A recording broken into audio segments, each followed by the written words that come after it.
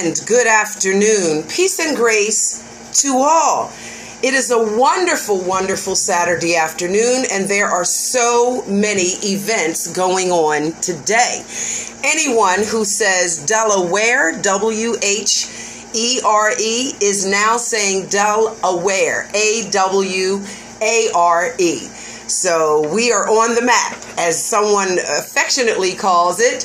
We are in Biden town. Yes, President Joe Biden is from Delaware, and so we are now Biden town, Wilmington, Delaware. You're listening to Rachelle Wilson here at WHGE 95.3 FM, the one and only Black-owned, Black-operated, Black news and journalist information and advocacy station in the city of Wilmington, now broadcasting in Philadelphia and New Jersey. And so we say good afternoon to all of our listeners. And I do have an informed show for you today, so please stay tuned.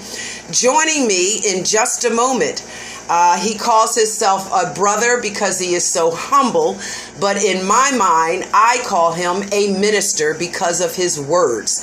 Minister John Muhammad is with me today in the studios here at WHGE, and we are going to have a very in-depth conversation about what's going on.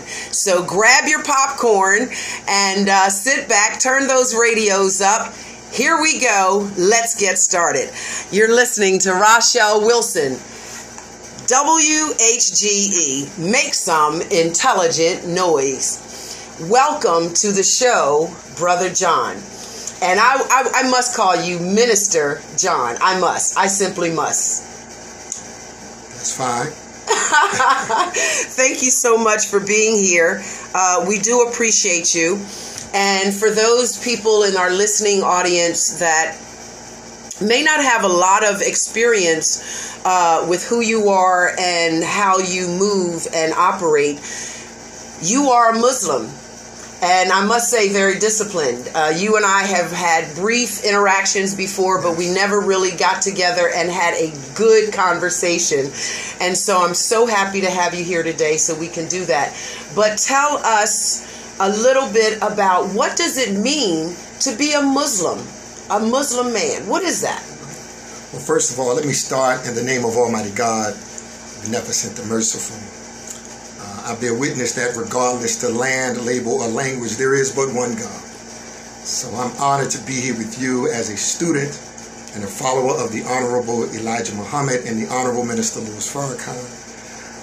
At this great Black-owned, as you said, Black news station, I'm honored to be with you right now, Sister Rachelle, because we'll remember this. I'll be able to tell my grandchildren, as you blow up, as you said, I'll be able to say I was there in the early days. In the early days. So I want to say assalamu alaikum to the Muslim family, praise the Lord, to my Christian family, what's up to the hood, and peace to the God. Yes, I love it. I love it. And as far as your question, I am a proud member here of Muhammad's Mosque, number 35.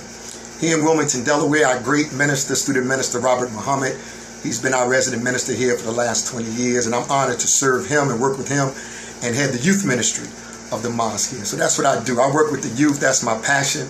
Coming from Jersey to Delaware, working with our youth, it's an eye-opener. It's humbling, but it's rewarding at the same time. Yes. So being a Muslim in a world like this, you may be shocked with this language, but it's like following Christ.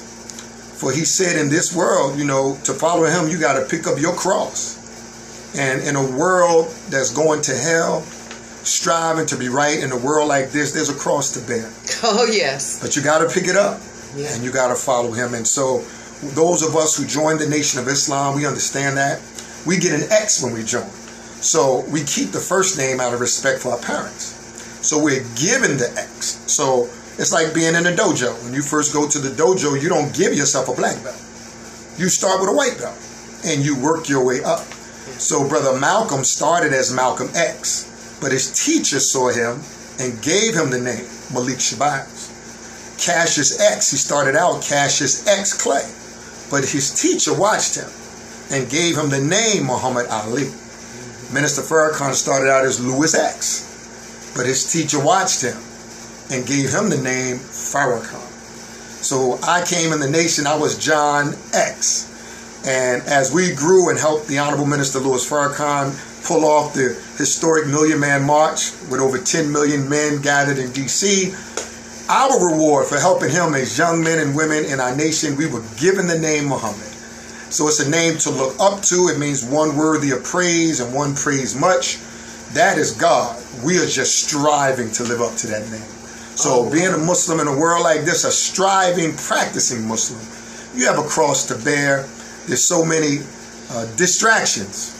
But the key is to stay busy in the resurrection of the dead. And that's your protection. Staying busy, and that's what I try to do. Stay busy. You are absolutely amazing, and I just want to say for my Christian listeners out there, do not be shocked to hear a Muslim speak of Christ. It is their obligation. It is a part of their religion.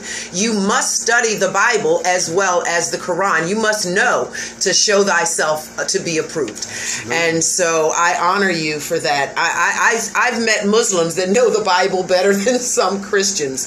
So I respect that. But you work with young people at the masjid, and that is your passion, or maybe that's our connection, that we both love young people, but you love it so much that you have started an organization in an attempt to help them. Yes.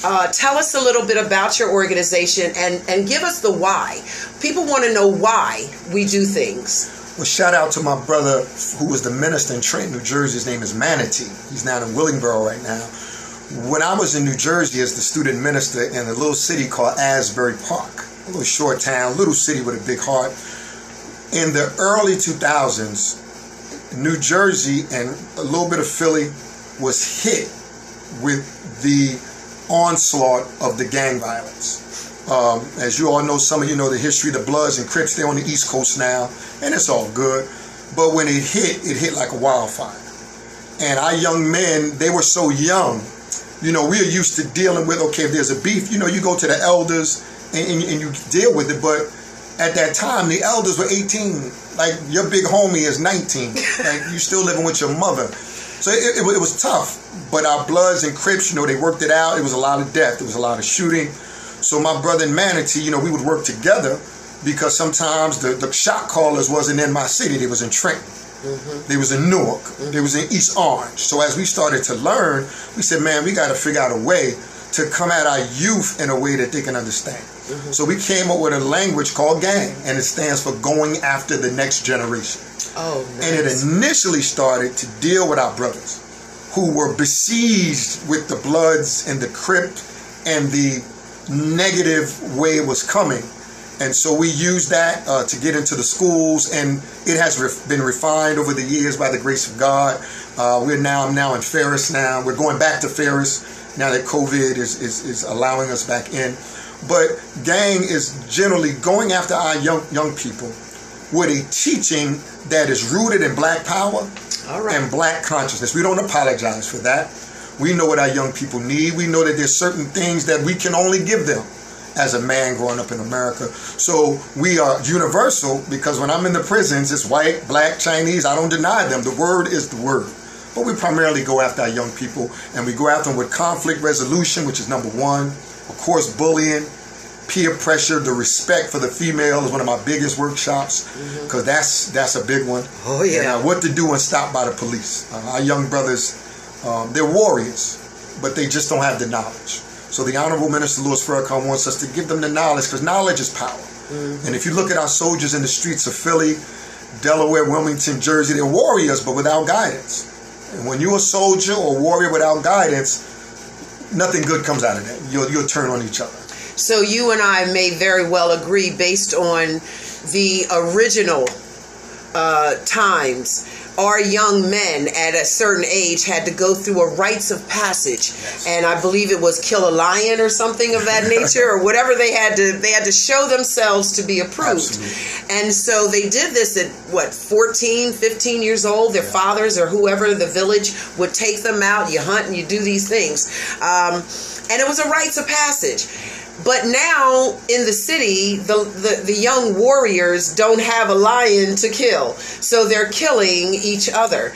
At last report from mainstream media, which I give only 50% credence to in telling the truth, but mainstream media is telling us 367 youth-related violence death has occurred in Philadelphia alone. And Philadelphia is only 30 minutes away from here, right? So, we've got young people, young warriors here in Wilmington that are going in. We need to find some lions and let them loose on the street. Well, that's another conversation, Queen, because the lions are here, but we have a system that is scared of the lion.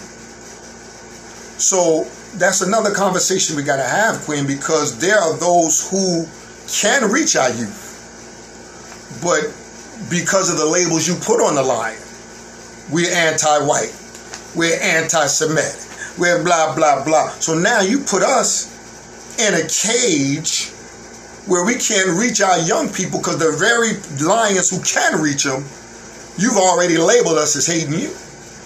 So in Delaware and Philly, there are those who can help your youth. Will you be strong enough to say, Brother John, come after my young people? I don't care what they say about Farrakhan. I don't care what they say about Dr. Umar Johnson. I don't care. You brothers have something that our young people need. Would you do that, Black Delaware? Or will you stay a coward and distance yourself from Minister Farrakhan and the conscious community like we got COVID and sentence our young men to death because you won't let the lion near your son?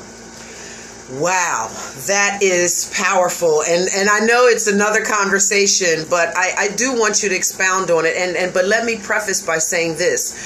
I honor Minister Louis Farrakhan because of his teaching and his wisdom.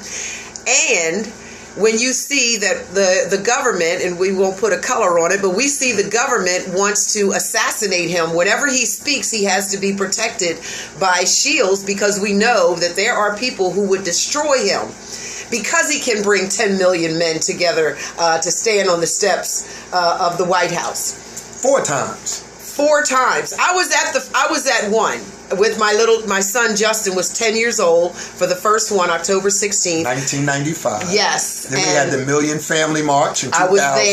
I was there. We had the Millions More Movement 2015. Missed that. I was at the 2005.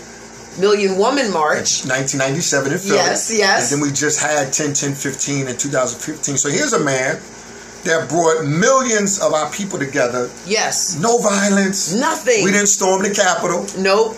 We didn't take over Nancy Pelosi's chamber.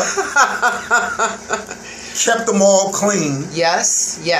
But we are demonized. Yes. So because we are demonized, these non-profit organizations in Delaware and Philly and Jersey who get your money from your slave master, now you are scared to let us in to talk to our youth who your mission statement say you want to serve them, but you won't let the lions in.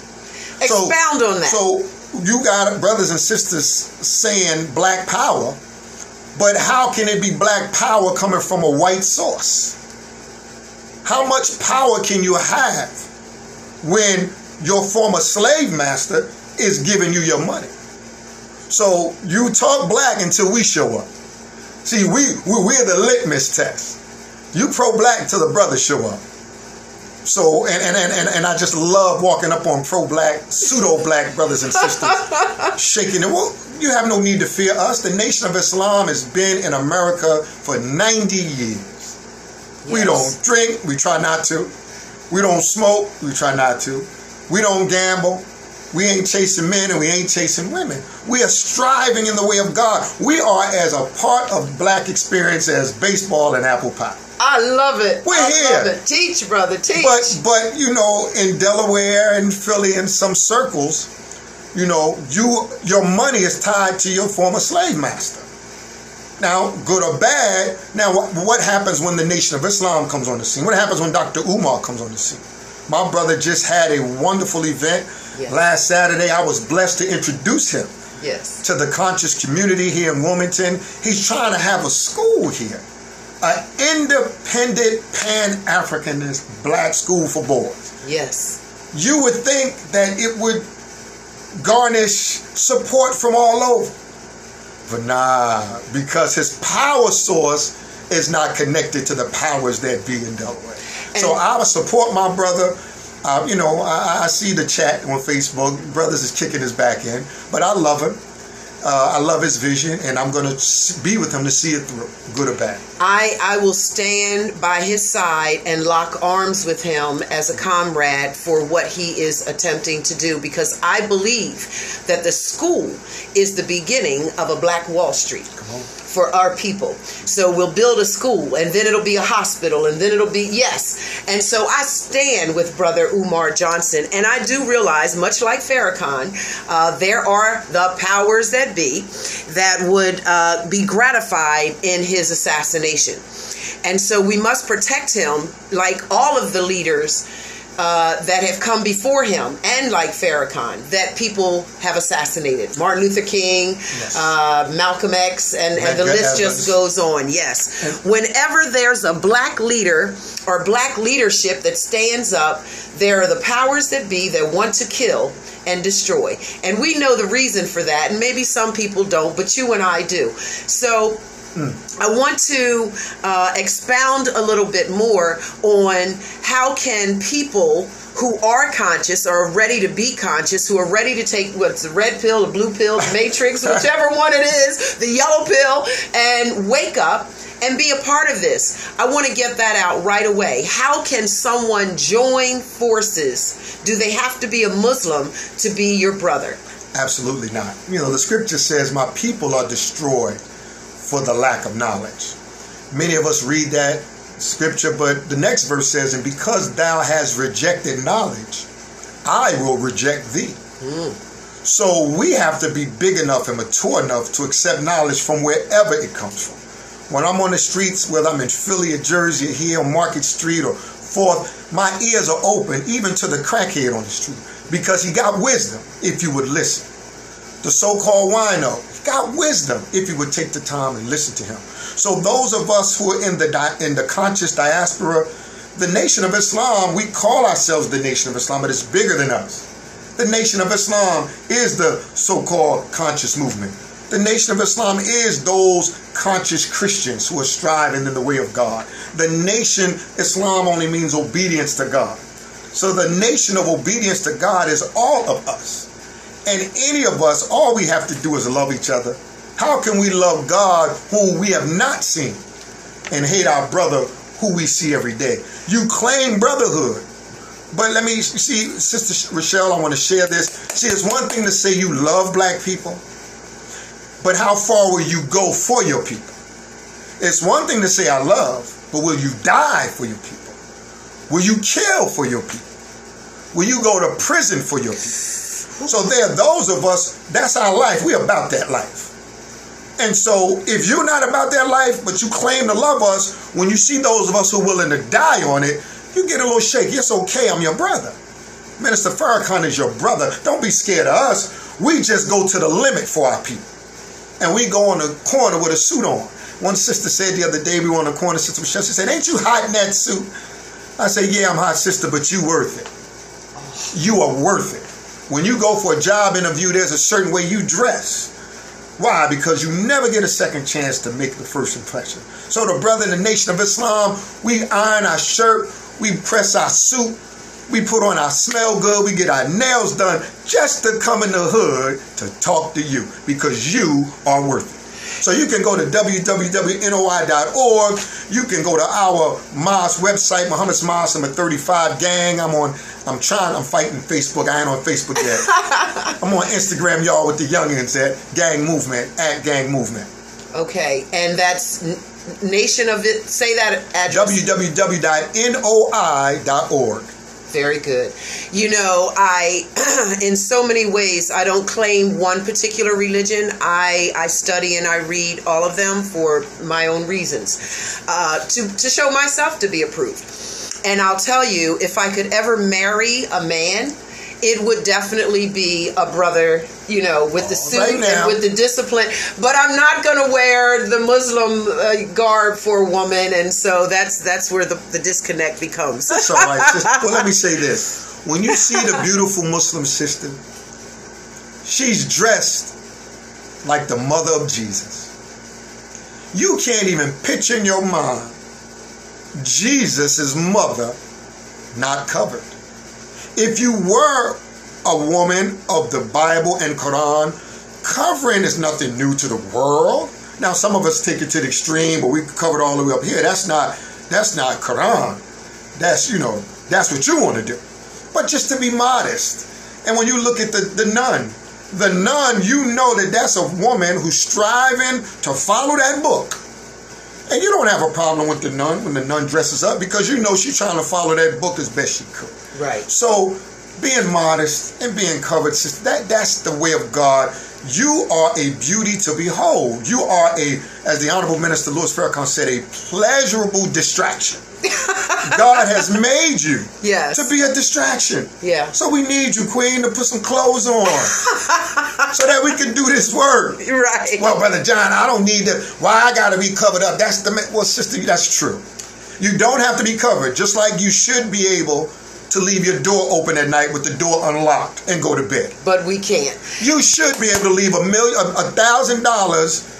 on your living room table with all your family over. Yeah. But you can't. Right. Yeah, you should be able to walk around butt naked, sister. And men not, but in heaven it might be like that. But we in hell, help us. Yes. Just cover and we'll get further. Well, I do believe a woman should dress as a woman and should be a lady in her presentation. And I do work and strive to do that at all times, because I do want to help the brothers and the men out. I do understand that. But yeah, it is a little hot for some of the extra covering. So if it weren't for that, though, I would probably be looking for a Muslim husband. That's all right, Queen. You have the spirit. Moving right along, I just say that because of my admiration for the discipline of a Muslim man. I just love the way you are disciplined. I love the way that Muslims treat women. And I'm not talking about the walking 5 feet behind, and I'm not talking about the old ways. I'm talking about the respect that a Muslim man typically shows a woman of whatever religion she is. But moving on from that, I want to get back to another important question. As we were talking about people being able to join and get involved, and then you talked about loving black people.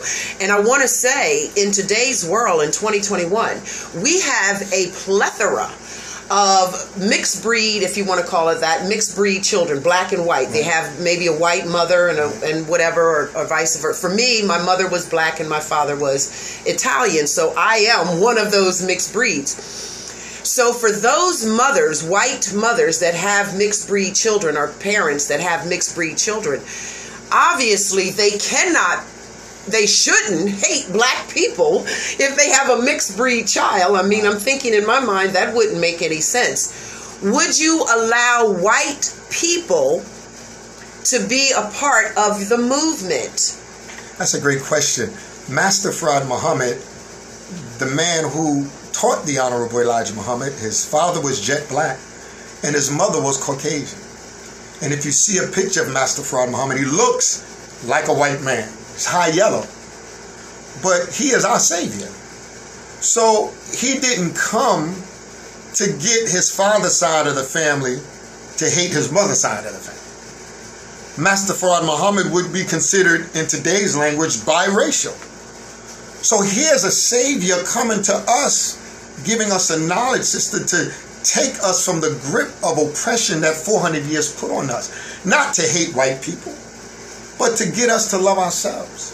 And so if you look at the growth and the maturity of the Honorable Minister Louis Farrakhan, he told us himself, he has grown. He has matured in the world. When I was a child, the scripture says, I thought as a child. I understood as a child. But when I became a man, I put away childish things. That is my favorite. I love that. When you talk about the Nation of Islam, we have Caucasian people following Minister Farrakhan right now. They may not necessarily be in the mosque, but they're following him. Just the other day, I was on a corner and a white boy rolled by, gave me $20, said, keep the change. I love Farrakhan.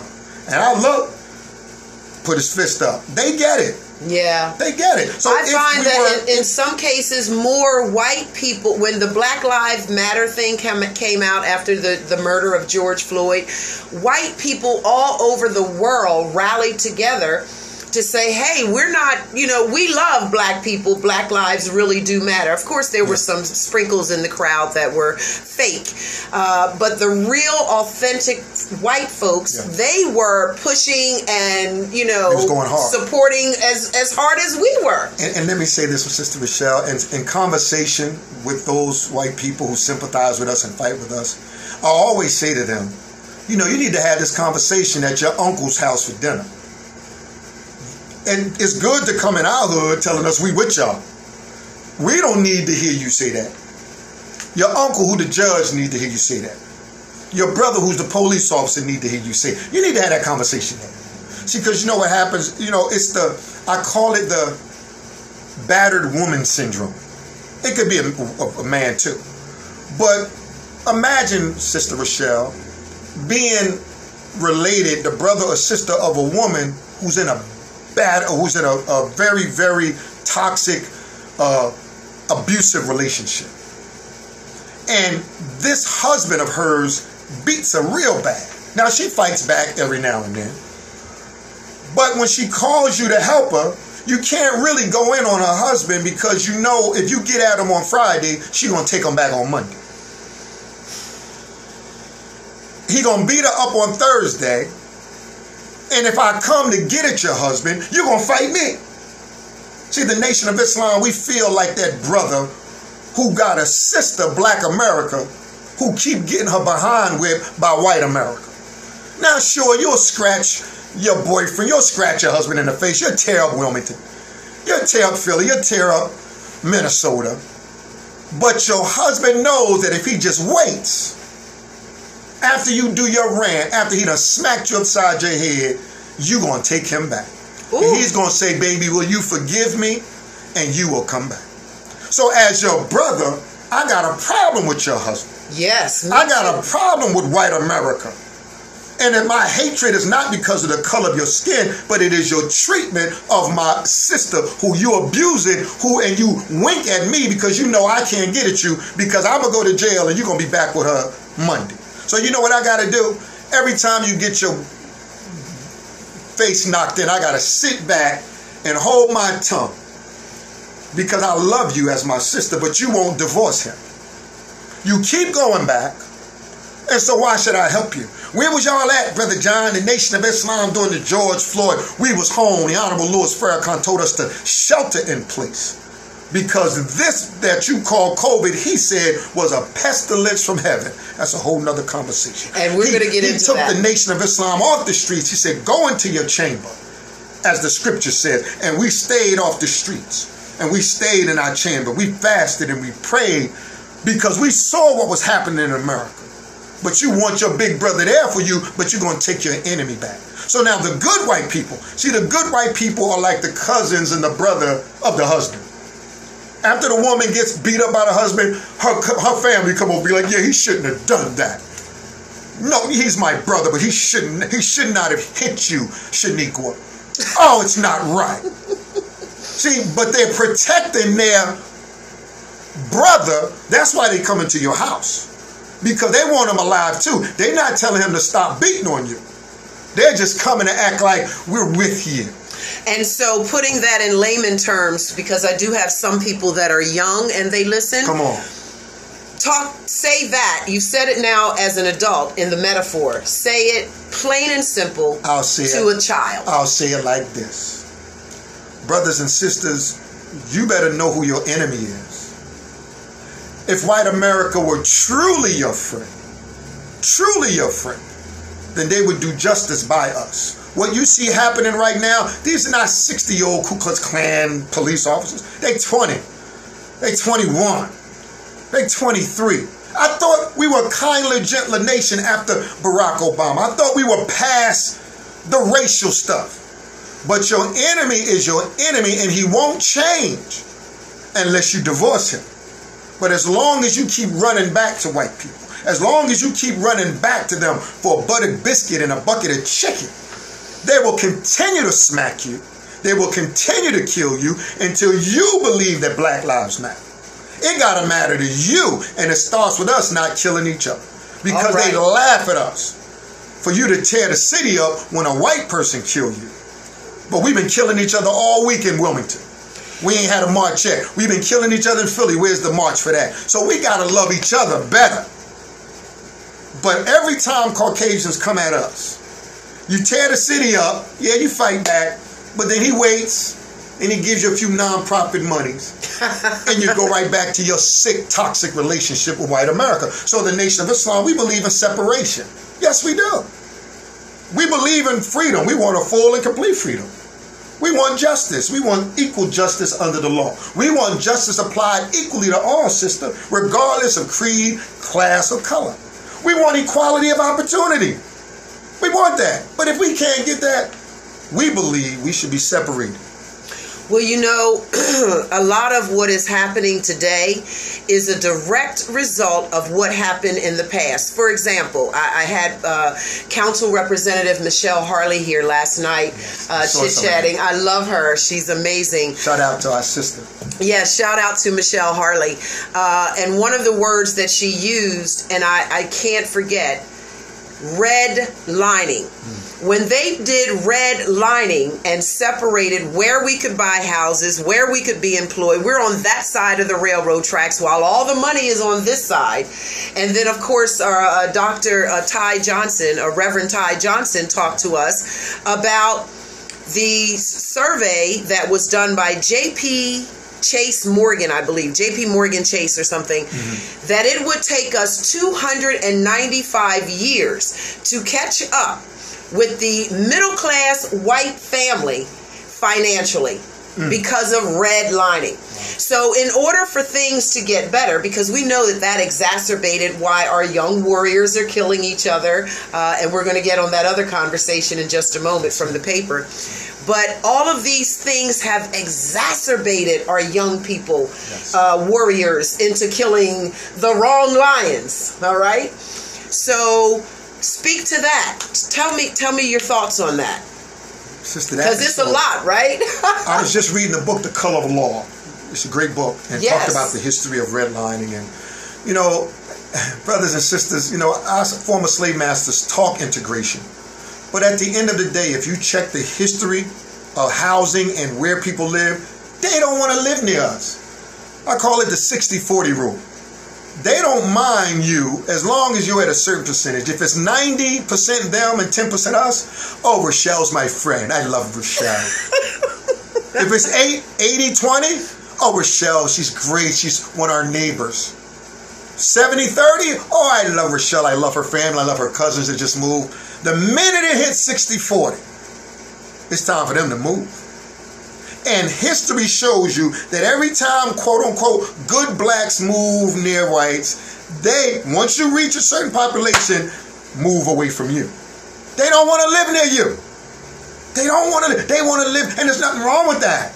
Why are we forcing ourselves on a people who have proven over 400 years that they just will tolerate you? Why don't we set up our own? Why are we look so foolish in the eyes of civilized society, forcing ourselves on a people that don't want us? Create our own, like you said, Black Wall Street. Yes. Create our own, make our own communities a decent place to live. You have a great program about the history of the East Side. When I walked out here, I saw the pro-black flags out. But this is, to the young people, this is the Bermuda Triangle. This is where all the murders, bodies here on Pine Street the last couple of years, like you wouldn't believe. So something's going on. So all I'm saying is, family, we can do better if we love each other. We can do a lot better, but we spend so much time. I know when I first got to Delaware, this disturbed me. Everybody I talked to, every time we went to talk about solutions to our people, the conversation always turned till we got to go to Dover. Everybody that I thought was conscious, pro-black, every conversation went right back to going to Dover. Because that's where legislative hall and policies are made. Not only that, but so you're telling me that we can't clean our communities up? We can't stop our young brothers and sisters from killing each other without our slave master in Dover helping? Are you serious? How pro-black are you? Do you have faith the grain of a mustard seed to say to the mountain, be removed? We believe we can clean our community up.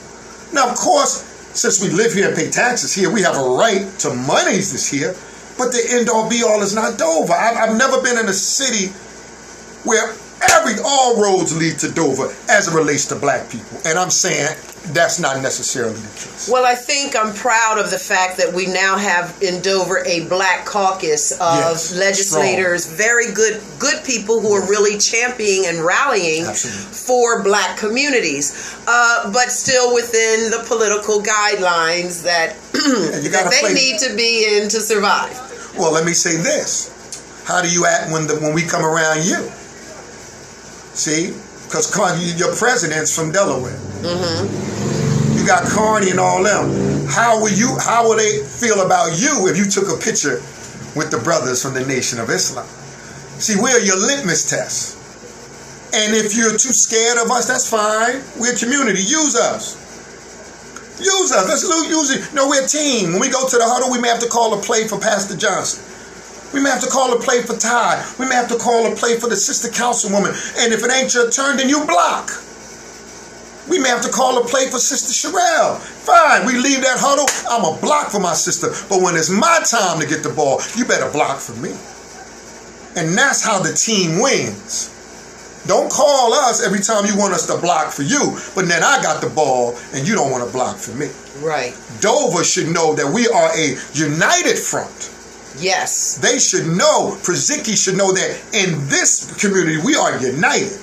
The conscious Muslim, the conscious Christian, because we all want the same thing. We want our communities to be a decent place. But if they can detect among the slaves dissension, if they can detect among the house Negroes that you all are against each other, then they will play it like they've done so beautifully.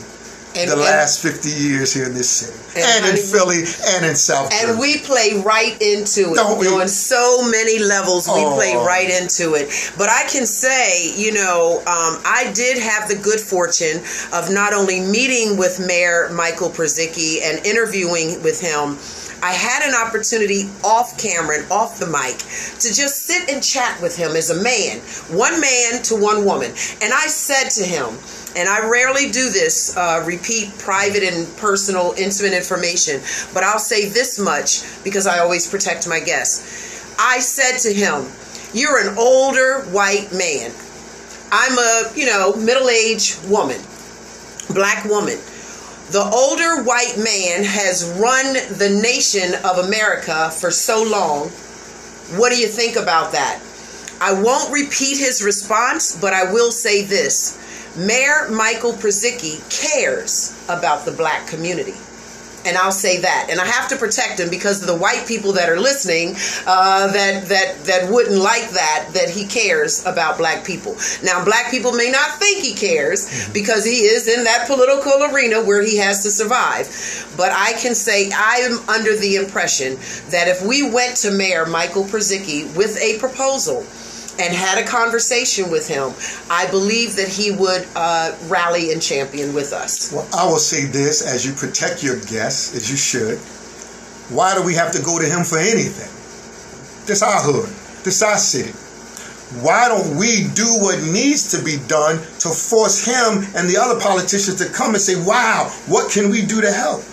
See, that mentality system of always going to our former slave masters, that has to change, and the youth hate that. They don't want to regurgitate that. They can't stomach the appeasement of our former slave master. So the young men, they don't want that. That milk is spoiled to them. And but so brother, all I'm saying is, that they have a certain level of power and authority, and if we go and move outside of that. I mean, if we even raise our voice too loud in certain nationalities, they become frightened of us. So they think we're angry and we're going to be aggressive. But that goes back to my sister, the appeasement. Why are we concerned about how others feel about our destruction? We're dying. We're dying. Our young men and women are killing each other wholesale during a pandemic. Why am I concerned about somebody outside of my community, how they feel about my community being ruined? Every time there's a murder, there's trauma. The family's traumatized, the community's traumatized. You got all these unsolved murders in Philly, Delaware, and Jersey. What does that do to a community? We're traumatized. So of course we may yell and get to city council meeting and not be as politically polished as we should.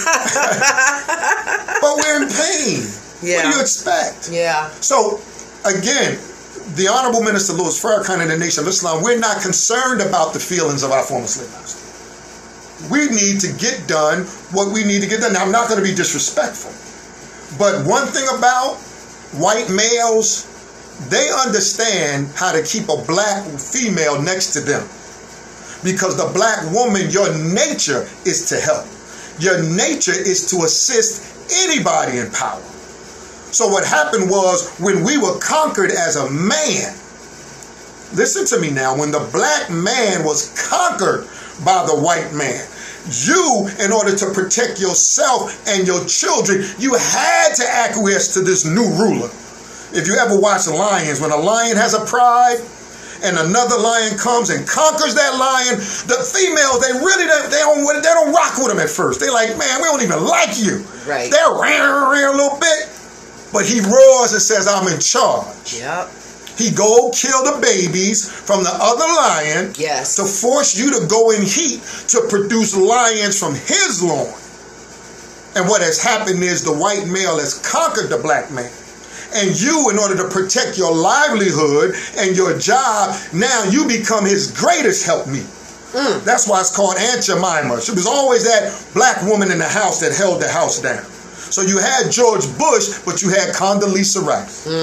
You got Joe Biden, but you got our beautiful black vice president. See, he don't fear her because the black woman, you're not made to challenge a man for authority. You're made to assist. That's your nature. Who's ever in power, you will assist. We're not in power. See, so he don't mind you, but he fears that black man with some sense next to him because we're here to challenge your rule. We are born to rule. Now I feel like I shouldn't be his friend anymore. No, I'm not saying that. I'm not saying that, Queen. I know. But I watch my black women. I watch you among your enemies, and you do your best to because you don't want to offend nobody. I understand that, Queen. I just can't wait till we take back power so that you can be a queen in your own kingdom and not having to worry about appeasing your former slave master. Prizicki, I've heard he is a good man. I don't deny that. I've been in circles with him. But let the lions come around and let's see if you get a lion some money. Yeah, when the lions. So, moving on from there, I want to get to another conversation that you and I have both agreed on, and that is that the coronavirus pandemic is what I must call it because of my research. I have to call it a pandemic. It was planned, but this show isn't about that. But the COVID-19 has exacerbated our children's trauma, mental health, emotional health. They're already traumatized by certain, living conditions and just the way the climate is. And then you lock them up in houses where they are quarantined. They can't come out. Dad is in prison, incarcerated, another traumatic part of the family. And so speak to that. Speak, how has COVID affected our young people, and what does Farrakhan say about the Save All Tuskegee experiment? I'm sorry, did I say Tuskegee? I didn't mean to say that. Pardon, I mean the Saving All vaccine. Well, brothers and sisters, I encourage all of you, the whole human family, I encourage you to go on YouTube, go to NOI.org and pull down Minister Farrakhan's July 4th message last year called The Criterion. If you've never heard Minister Farrakhan before, I encourage you to hear his message. His message was 3 hours. He's 88 years young.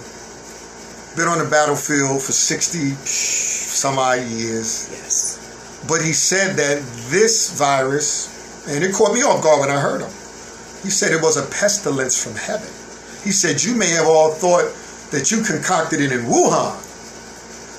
He said, but this virus, he said this in July, you won't be able to get under control because it's not under you, it's under God. And I said, whoa. And in his message, he talked about how the earth is carrying a burden, excess weight. Now, the earth actually is 6 septillion tons, which is a unit followed by 21 ciphers. It weighs the same. So even though you build buildings on the earth, the weight of the earth never changes because all of the ingredients are still the earth. But the burden that the earth carries is the burden of sin.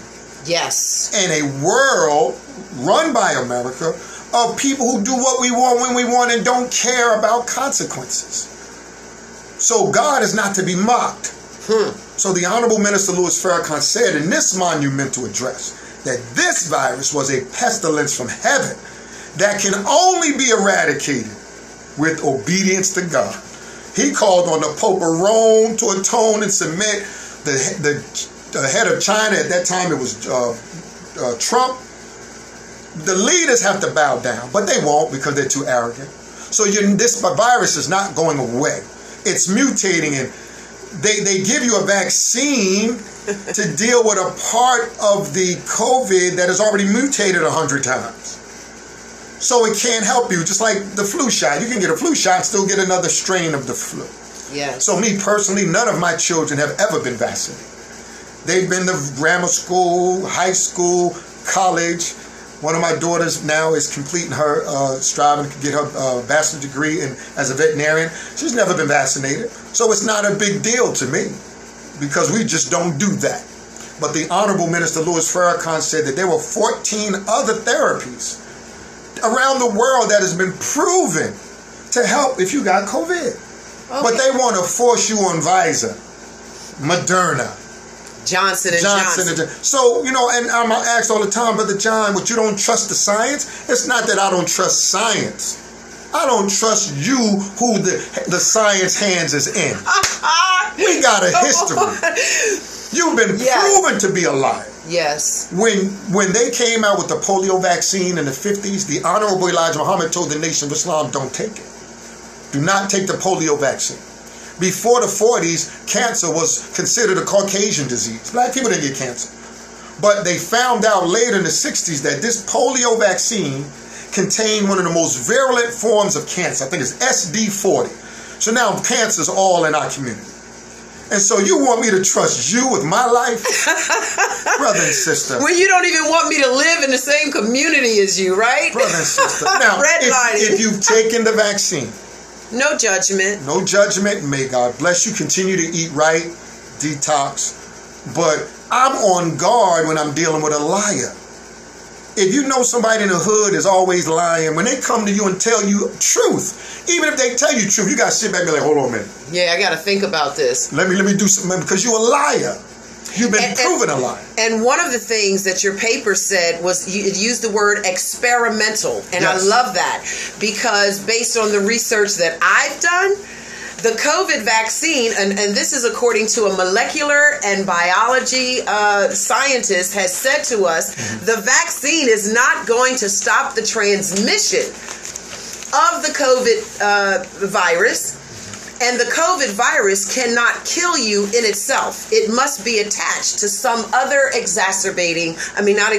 some other underlying medical condition. I have to already be sick with something. And then COVID can then attack me and perhaps kill me, make me sick. Well, I'll say again, the Honorable Minister Louis Farrakhan told us, we ain't taking your shot. Mm-hmm. And those who follow him, we ain't taking it. But I know Muslims who took it. And he said, if you try to force us with your army, that's a declaration of war. So the Muslims who took it, they not under Farrakhan.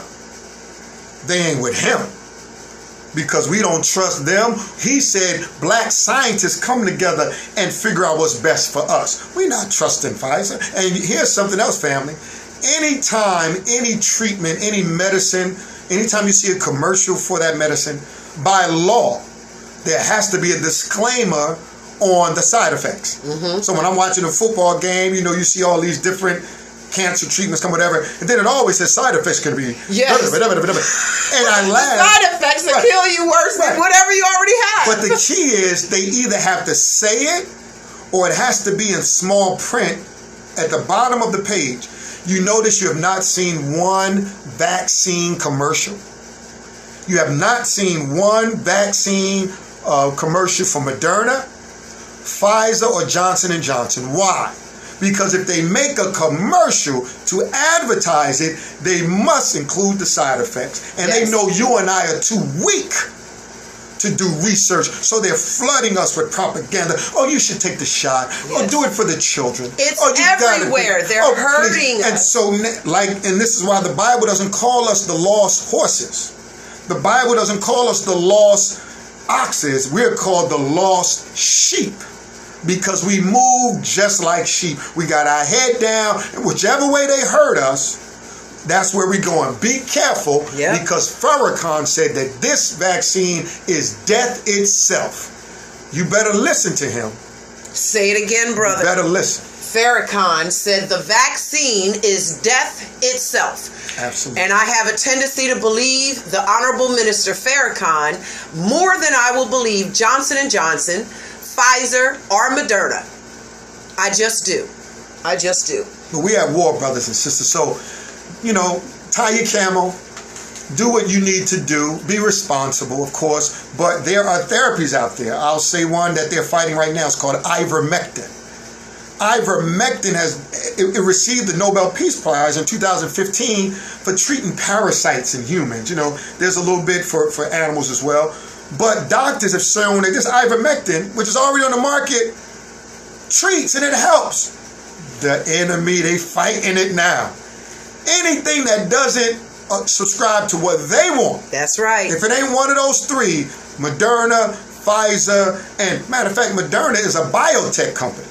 They don't even specialize in medicine. It is my understanding, and I could be wrong, they call me a conspiracy theorist, but according to my research, Moderna, the biotech company, has added nanotechnology into these vaccines. That is correct. And when they inject it into your body, it immediately begins to disseminate to your cells and alter your cells. And guess what it has helped? Guess what helps it to do that? The 5G towers that emit small levels of radiation, those small levels of radiation are helping the nanotechnology move and change and alter your God-given DNA. But they call me a conspiracy theorist. They say that I'm the crazy one and that mainstream media is absolutely the way to go. Take the vaccine. Man, if I do. And let me say to the spiritual community, you know, my Muslim brothers and sisters, my Christian brothers and sisters, my Jewish brothers and sisters. Yes. You know, the scripture says, come out of her, my people. Be not partakers of her sins. For her sins have reached up to heaven. You got to be able to see where we are in scripture. So for all pastors and imams and rabbis, if America is the greatest country that ever lived, and this argument that she is, where is she in scripture? And if you can't find America in scripture, then you may be misleading your flock. We love to say that black people are the chosen. Well, what do you mean by that? Chosen to do what? Chosen to do what? Chosen where? Where's that story at? It's in the Old Testament. Okay, so if we are the chosen people, then that means America is Egypt. And we are the children of Israel. And Pharaoh didn't want to listen to the children of Israel. And if we are the chosen people in that scripture, then who is Moses? Moses was a man chosen by God who couldn't speak well. He had a history, but he said, God, don't choose me because I have a list. He stuttered. I stuttered. I can't speak.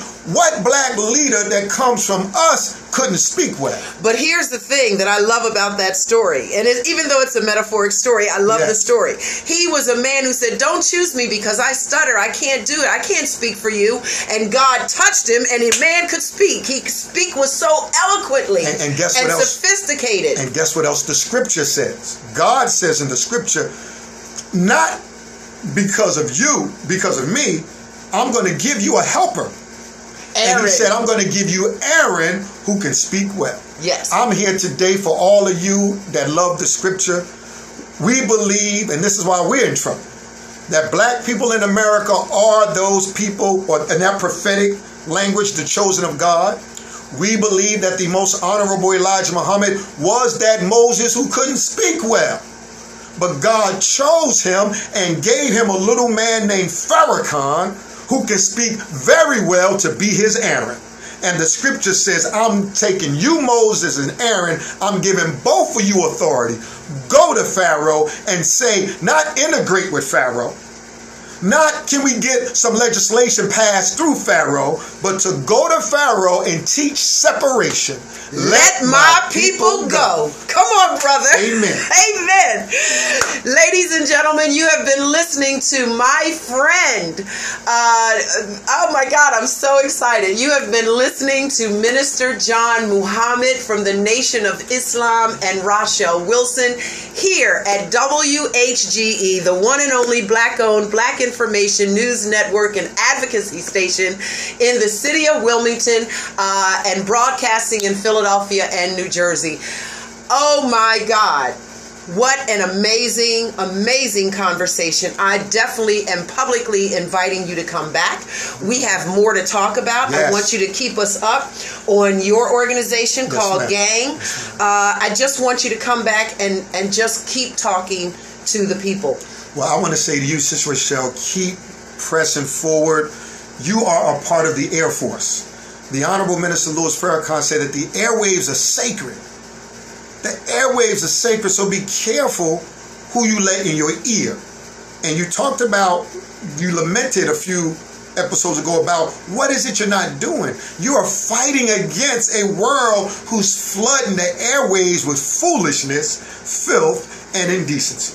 So in any war, it always starts in the air. See, they drop bombs to soften the targets so that by the time the ground troops come in, the war is over. So the enemy is in the airwaves. They just dropping bombs on our youth. Every other thing is nigga this, nigga that, BITC this. We calling each other out our name. Every song is low down. But here you are, part of the conscious community, Air Force, dropping bombs in the airwaves. Don't worry about the views. They're coming. God approves of what you're doing. And if it's his will, you will be Wilmington's next Oprah Winfrey. Oh my God, that means so much to me. Keep rocking on the Air Force plane. I appreciate you saying that. That really means a lot to me. And I will stay on purpose regardless because of something that a sister said to me. They stoned Jesus, they beat up on him, they spit on him, and ended up murdering him. And he had nothing but goodness in his heart. And what you do for the brothers in prison, I'll work with you on that. You know, move as a team. You know, when you move alone, you can walk to Philly if you want. You'll still get there, but it'd be better to just get on a bus. Yes. It's better to drive. Yes. So a lot of times we want to roll solo and go dolo. That's fine, little brother. I get it. But we're all just duplicating. We all want the same thing. So let's just come together. All these nonprofits here in Wilmington, you don't realize they play you in Dover because you got all these nonprofits. You all want money. So you're all scrounging for the same buck money. And then the enemy play y'all against each other. Now you hating on another nonprofit in the city because y'all fighting for the same money. Stop it. How many times have I said right here on this radio station, can we all join and lock arms as one? Absolutely. If you want to go to Dover, fine. But or to Governor Carney's office here in Wilmington, that's fine. But let's lock arms, comrades, instead of that organization there, this organization here. Let us join forces. We're powerful and stronger together. Absolutely. So I'm with that. We are at our last 2 minutes, and I'm going to close out the show by giving you the last word on Gang. Tell us, say to us whatever it is that you want us to know. Thank you again. How to reach you. Thank you again, family, for allowing me to be on your show, Sister Rachelle. Gang Movement, at Gang Movement, going after the next generation. We're going after our young men and our young women through the teachings of the Honorable Elijah Muhammad as taught by Minister Farrakhan. We do not compromise our love for our black people, our love for our black women, the love for our black family. We love all. But charity starts at home and then it spreads abroad. So listen to the youth on the street. They're hurting. They're at war. the east side, the north side, you know what I'm talking about. Philly, they at war. We need some Lions to come off the couch. I know it's the NFL season. Come off the couch. Let's get in the streets and let's save our youth. I say stand with him. You're listening to Rachelle Wilson for Make Some Intelligent Noise with my dear friend and comrade in arms, Minister